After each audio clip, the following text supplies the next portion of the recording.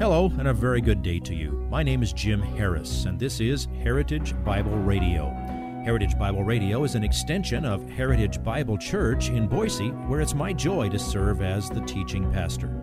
Every day, we devote our radio time to studying a portion of the Word of God so you can know Him better through Jesus Christ and serve Him better through your local church.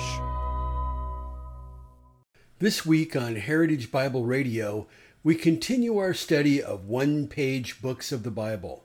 This week, our study is concentrated on the book of 2 John, which was written by the Apostle John sometime between 80, 85, and 95. The theme of this book is truth and love, hence the title of this message. Please listen to Pastor Jim as he delivers today's portion of this week's message. When Paul wrote to churches, he addressed them with plural pronouns. So, John was old.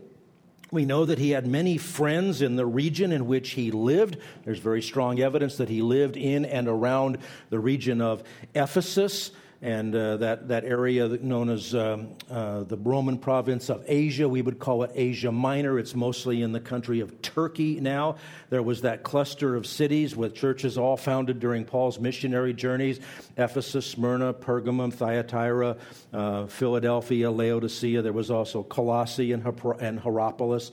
The book of Colossians was written to Colossae, and book of Philemon went to a man in that church. That's where John lived for those years that he survived, about 20 or more years beyond most of the rest of the apostles. Then he wrote these 5 books of the Bible late in his life. Now, there's an obvious theme word here. There are actually 2 or 3 theme words here, but I would say the one that rises to the top is the word truth. And it's introduced in the first few verses there. We already read verse 1. We'll come back to it. But we can use the word truth as the basis for outlining the 13 verses of this book. Truth is the source of life. Truth is the rule of life. Truth is the boundary of love. Truth is the boundary of fellowship. And then truth, well, there's too much to say. So let's look at the beginning. I'll read the first 3 verses. Truth is the source of life. The elder, to the chosen lady and her children, whom I love in truth, and not only I, but also all who know the truth, for the sake of the truth which abides in us and will be with us forever. Grace, mercy, and peace will be with us from God the Father and from Jesus Christ, the Son of the Father, in truth and love.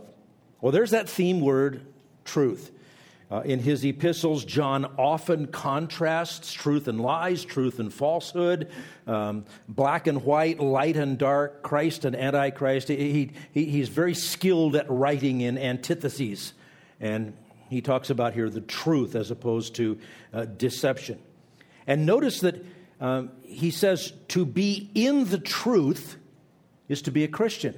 It's the same as to be in Christ. Notice how he equates truth with Jesus Christ. He says, the truth abides in us. Well, that's certainly true of Christ. Christ abides in us. We abide in him. And then he says, truth will be with us forever. Well, Jesus said, lo, I am with you always, even to the end of the age. And Hebrews 13 says, I will never leave you, or I will never desert you, nor will I ever forsake you.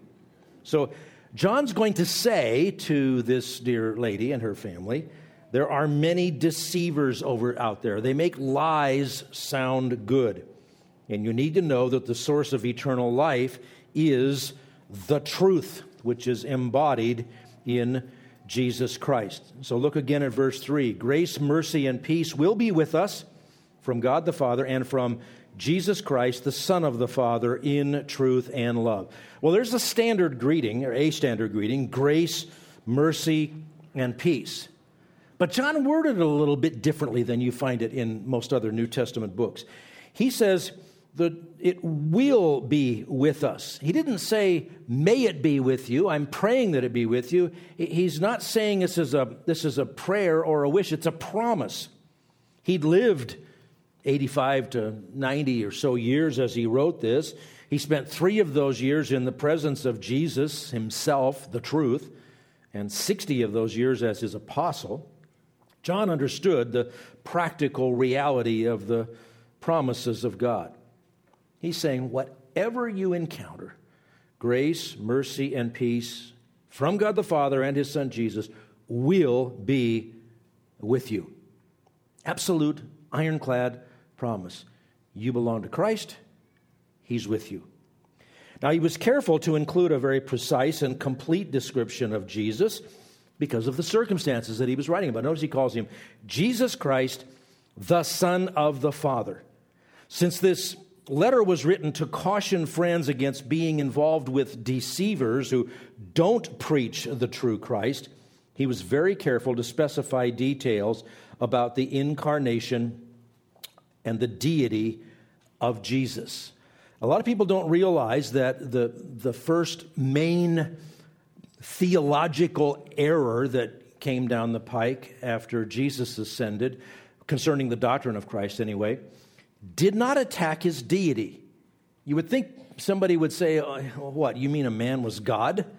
Actually, it was the other way around. They said, no, Jesus was a man.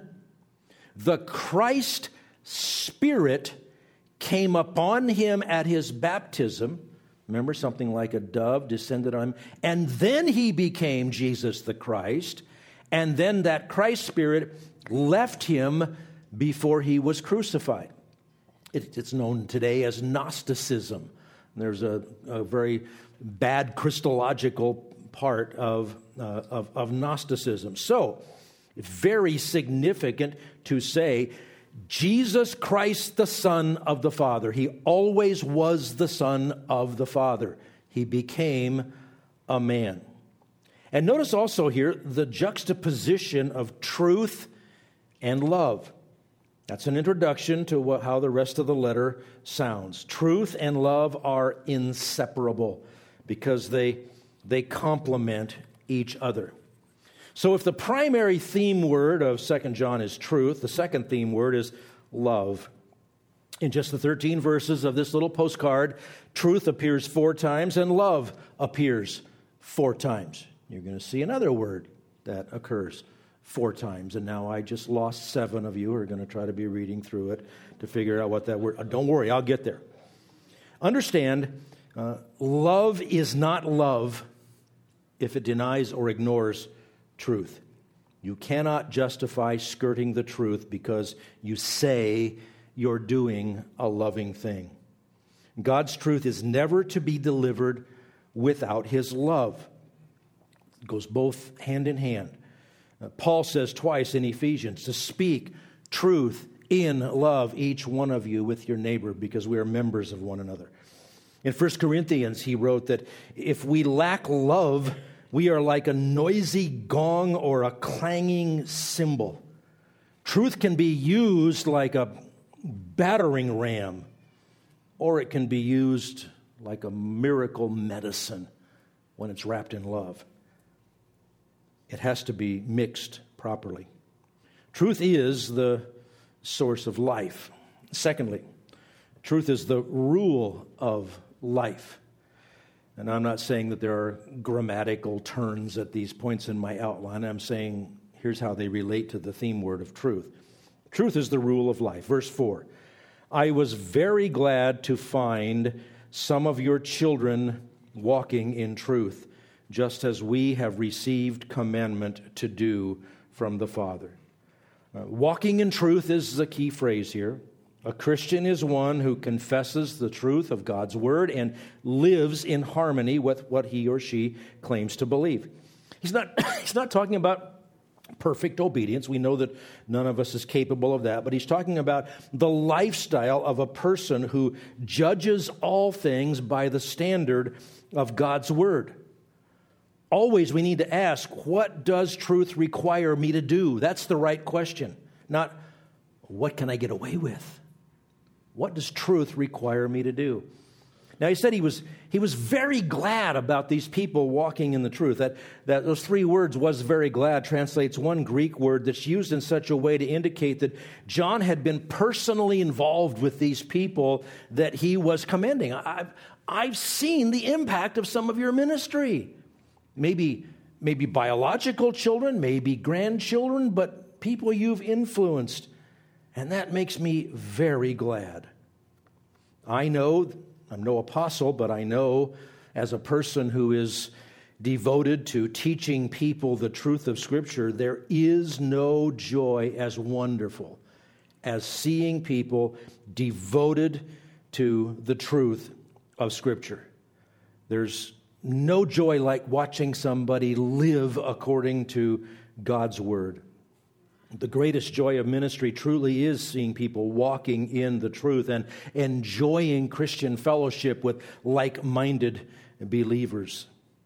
And the greatest heartache of ministry is people turning from the truth, or people abandoning fellowship or destroying fellowship. So John's really specific about making sure his words are not subject to misinterpretation or twisting. He says, just as we have received commandment to do from the Father. In other words, when he talks about truth, he's talking about specific truth, the things revealed in the Word of God. The voice of God is recorded in the Word of God. Your personal opinion of what is true might be interesting, but it doesn't matter about the way to get to heaven. What God says is true is what matters. We have a lot of thinkers in our society today who are pretty successfully convincing a generation or two to reduce truth to something relative, something subjective, something personal. But that simply isn't true. If you would like this message on compact disc, let me know and we'll send it to you. You'll receive the entire message, not just the portion on today's program.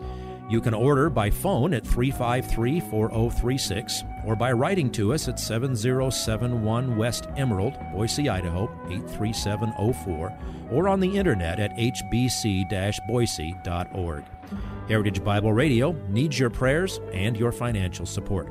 Once again, you can reach us online at hbc-boise.org or by telephone at 353-4036 or by writing to us at 7071 West Emerald, Boise, Idaho, 83704. And if you need a church home here in the Treasure Valley, I hope you'll visit us any Sunday at 7071 West Emerald. For Heritage Bible Radio, I'm Jim Harris. See you next time. Bye-bye.